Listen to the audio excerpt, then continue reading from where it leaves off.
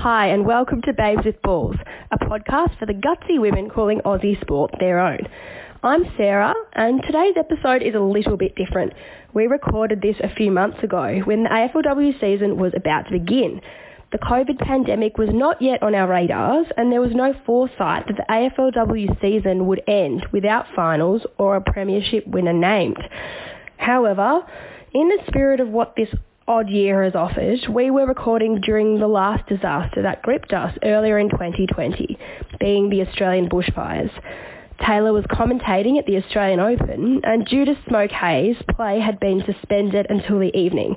That means you guys are stuck with just me today. So, on to the guest. She's a former number one draft pick and has battled her way through injury to play what she loves. Please enjoy my chat with Izzy Huntington. I am currently an AFLW player for the Western Bulldogs, so grew up sort of as a footy-loving kid and always played throughout my childhood. And then a few years ago when I became draft eligible, turning 18, got the opportunity to get drafted to the Dogs and have played there ever since. So, absolutely love that side of it, and I'm looking forward to the coming season and have really enjoyed my time at the Dogs so far, and that's the sort of football side of me. And outside of that, I'm currently studying science at Melbourne Uni as well, so it's a good little mix that I have, just really love that balance. So talk to us about how you got started in footy, because you've been around sort of since the inception of AFLW. How did you grow up playing footy the whole time? Yeah. So I was 5 years old or something when I started, so pretty young. I had two older brothers that I probably followed along to too many games and got a bit impatient on the sidelines and decided I want to give it a crack. So I was kicking at age 5 and worked my way through the pathways from there. So I played junior footy with the boys until I was 14, and then youth girls footy after that, and then was lucky enough to be involved in a few of the sort of academies growing up towards my under 18s year, and then drafted from there. So I've sort of always been involved in footy, which I think we are now seeing the next crop of young players coming through that have had that opportunity to sort of play all their lives, but a lot of the players older than me haven't had that opportunity, so they've sort of come in later or haven't quite had the access to the academies. So it's an interesting mix, but I was sort of lucky enough to play from a very young age.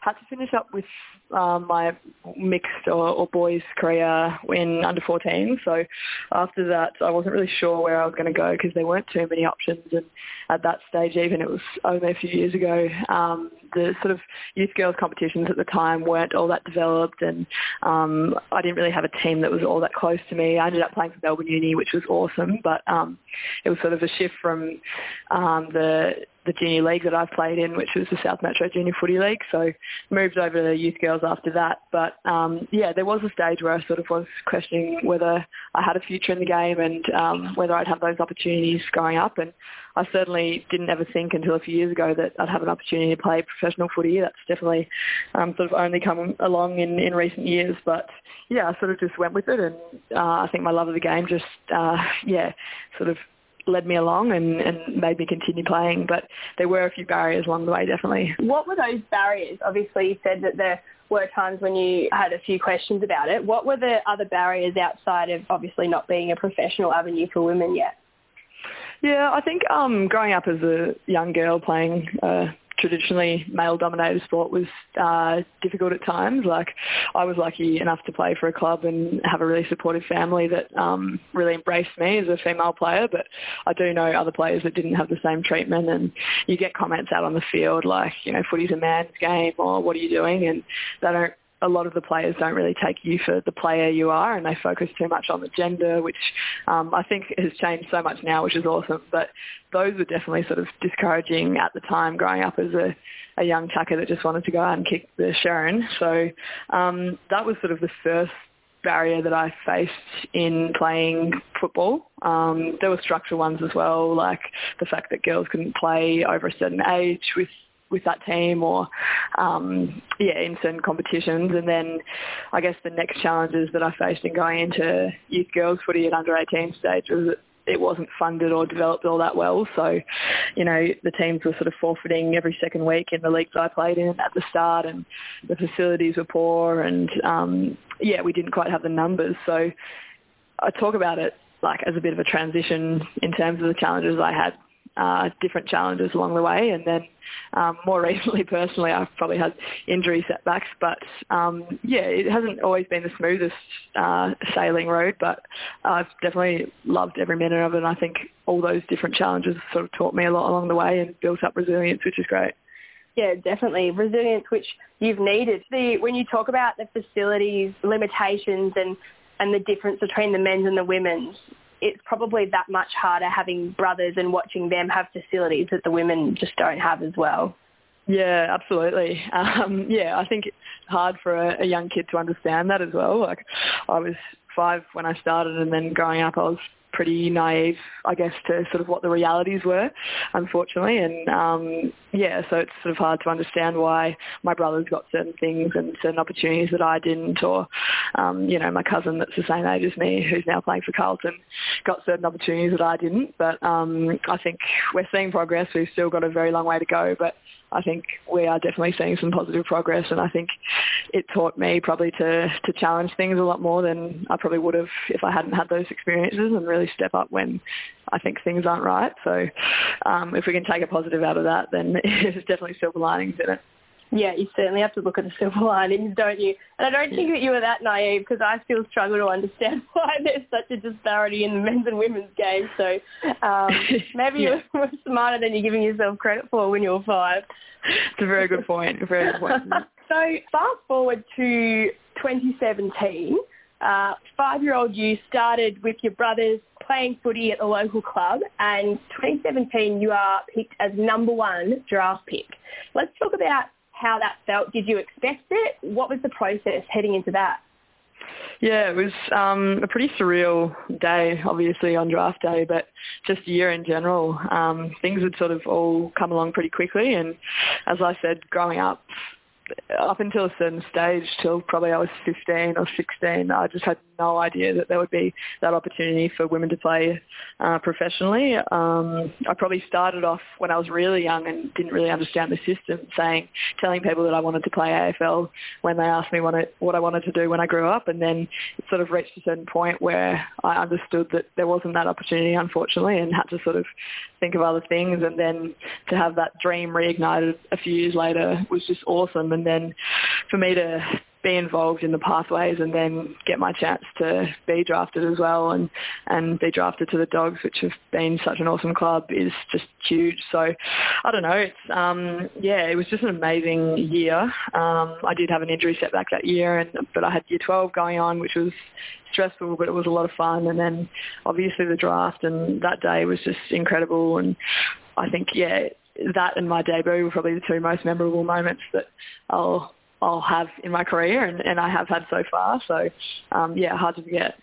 Oh, definitely. And we'll get to the debut in a minute. On the draft day, you come out of the room and you're grabbed by media and clubs, and you've got to go get straight into the jumper. And what is it like coming straight off the stage, having no idea that you're going to be number 1 draft pick, and being thrust into that environment where, I'm not sure if you felt a lot of pressure from that, or if you were prepared. What did they let you know that you were going to be picked first? Yeah, so I was actually fortunate enough to sort of find out the night before. The Dogs did a bit of a media piece where they surprised me at my door at home the night before. So I actually did know the night before, which was good in terms of settling the nerves a little bit. But yeah, it's still a fairly big jump to sort of, be thrown into the pool of media, circling media people after the draft. But it was a good experience. I think, all the draftees are in the same boat. They're, young, 18, probably haven't had much experience with the media before. But, as long as they can get through interviews with hopefully not saying anything too bad, they're good. And I think it's just that, almost that raw side of them that they get as draftees. They're not sort of conditioned and tuned to churning out all the cliches, although I've been told that I'm notorious for that by my brother. But you get that raw side of it, which is good. Well, that's the real positive of I was lucky enough to be in the media scrum of the women's draft this year, and that's one of the real standouts. And it's also is quite different to the men's, not in a good or a bad way. But there seems to be a lot more raw emotion, and a lot more emotion between the players as well. Everyone that gets picked is just so excited. No one appears to be upset where they come in. They're just happy to have been picked. Did you feel that? Yeah, absolutely. I think the AFLW in general has got a really amazing sort of camaraderie between the players. I think a lot of them have sort of grown up playing together or played VFLW together prior to getting drafted or have been in academies together. So we're all sort of mates across the teams, which is good. And particularly on draft day, you know, you probably have played under-18 footies with a lot of those players, and then to see them get drafted, you know, you might be shattered that they're not at the same club as you, but it's just a generally very exciting day. And then, yeah, you do get that raw emotion, which is awesome, and everyone, is coming off one of the most exciting sort of moments of their life. So you do, get a good chance as media to get that insight into what they're feeling. Was your family there on the day? They were, yep. So Mum and Dad knew for me that I was going to the Dogs because they were there the night before. They were actually part of the whole surprise thing, which was interesting. But then, I had my grandparents and my brother there as well, and they didn't know where I was going, so that was good for them to be a bit surprised. My brother got stuck into me for not telling him that I knew after. But, no, it was good. It was just amazing. It was my last day of school that day as well. So all my schoolmates were watching the draft on the big projector at school as well. So I got an amazing video of them all going wild as well after. So, yeah. Did you have to go back to school? Yeah, so it was like that was the last official day, so I had to miss most of that. But then I had valedictory day the next day, so we had our sort of service and then our valedictory dinner the next night. So I was back at school, and it was a pretty amazing couple of days, that's for sure. And you still managed to do very well and get into science. Do you think that doing so well at school had anything to do with your discipline as an athlete? Do you think it's sort of you're organised and disciplined? Do you think that that's sort of just part of your personality? Yeah, I think it probably plays in. I actually look back on Year 12 and sort of think, I don't know how I did all of that in terms of fitting things into the day. Like, you know, you'd get up super early to go to school and then study all day and then train after. And, it was just a really hectic time. And then, you know, you'd have stuff on the side, social stuff, leadership stuff and whatnot. So, but I reckon in a way, I think being busy sort of made me more productive. So, I was driven and I knew how to sort of get things done in an efficient way. So I think it definitely helped. And I think the balance was good as well, not being too consumed in the footy world or not being too consumed in the school world, on the other hand, was good. So I sort of had outlets on either side to sort of de-stress. Yeah. How do you find it now? Do you find it easy to be consumed by the footy world now, or have you managed to keep that balance? I'm pretty big on keeping the balance because I know it works for me, and I think I've seen, sometimes in me, sometimes in other people, that the footy world can be very consuming, and we don't intentionally get consumed by it. But if you don't have that balance in life and you sort of don't prioritise other things at times, you can get really sucked in, which is hard. And I think sort of my long-term injuries have played into that a little bit as well. So I've sort of realised the value in having other things in life. And, I do absolutely love footy, but, if you're too consumed in footy and then you get a long-term injury, then it can really be quite damaging. So, for my own mental health, I think having that balance has been really vital. Oh, and for you, it's work. It's the same as people not being able to switch off their laptop when they go home after 5 o'clock. It's your job. So, that makes a huge difference too. You need to be able to find that balance, I suppose, as you said, to mental health.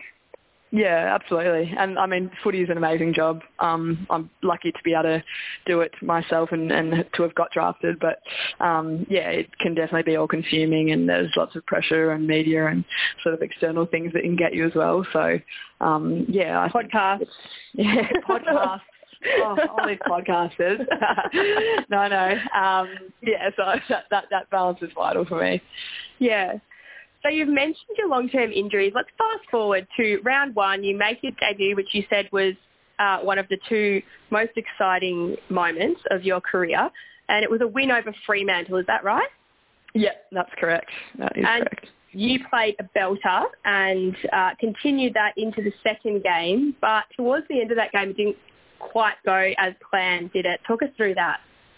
Yeah, so had the debut in round one, obviously, which was awesome. I'm not sure I played a belter, but the team got the win, which was awesome, and I managed to get my hands on it, a few times, which I'll take for a first game. So it was a 24-point win or 25-point win. Yeah, it was awesome. Yeah. It was awesome. Home crowd as well, which was amazing. I think we had close to 10,000 at Whitten, and it's such a good environment there as well. It's an amazing atmosphere, and that was incredible. And then flew up to Brisbane the next week for round two, and I think it was like 36 degrees or something. We were playing in scorching heat, but it was super exciting, and managed to kick my first goals in AFLW, which was an amazing moment. And I think everyone sort of looks forward to that in their AFLW or AFL careers. So that was awesome for me, but it all sort of came crashing down a few minutes later. Went for a loose ball and accidentally, or unintentionally, clearly, tore my ACL in sort of the contest when changing directions. So it was a bit of a roller coaster of emotions, that, but we're here now almost 2 years later, so I've gotten through it. What was that moment like? Do you remember much of it? Yeah, it's pretty vivid. I think anyone that's sort of had a long-term injury or a serious injury or, any injury at all will probably know how vivid they can be. And for me, having torn my ACL before, I sort of knew exactly what it felt like and what it sounded like and all of the sort of sensations. So I immediately knew it was an ACL, which I don't know whether that was better or worse for sort of me mentally at the time, but I sort of had to swallow that pill pretty quickly and, remember getting stretched off and then into the rooms, and we had another win, which was awesome, and I got to sing the song with them, which was great, and then straight onto a plane home to Brisbane, and we had like a 3-hour delay or something, and didn't get home till 3 a.m. or something crazy like that. But, so fairly memorable day, that one. How'd you go sing the song after the green whistle? I didn't get the green whistle, unfortunately. I've been pestering my doctors ever since to give it to me, but give me a go. I was unlucky. I don't think they have them up in Brisbane. But surely, what have I got to do to get the green whistle? The green whistles haven't made their way to Queensland yet. No, they haven't. Slow technology up there. So you said you hung around. You were able to sing the song and get on the plane with the girls, but were you able to keep perspective on it? I mean, you said you've done it before, but you've just come off this huge high. You've just finished U12, your number one draft pick.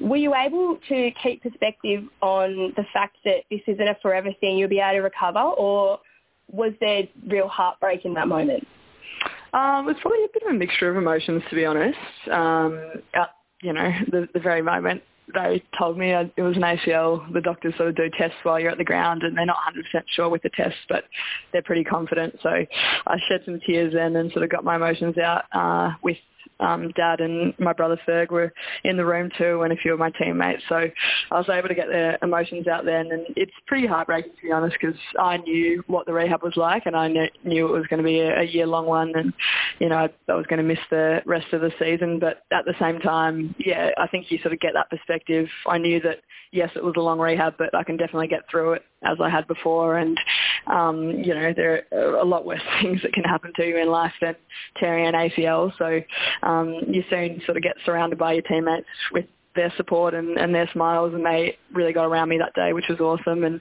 having the win definitely, brightens you up. So, having a laugh on the plane with the girls and them just getting around me was, really sort of spirit lifting. And, so I think you have that immediate heartbreak, but then as time goes on, you sort of do get to see the perspective.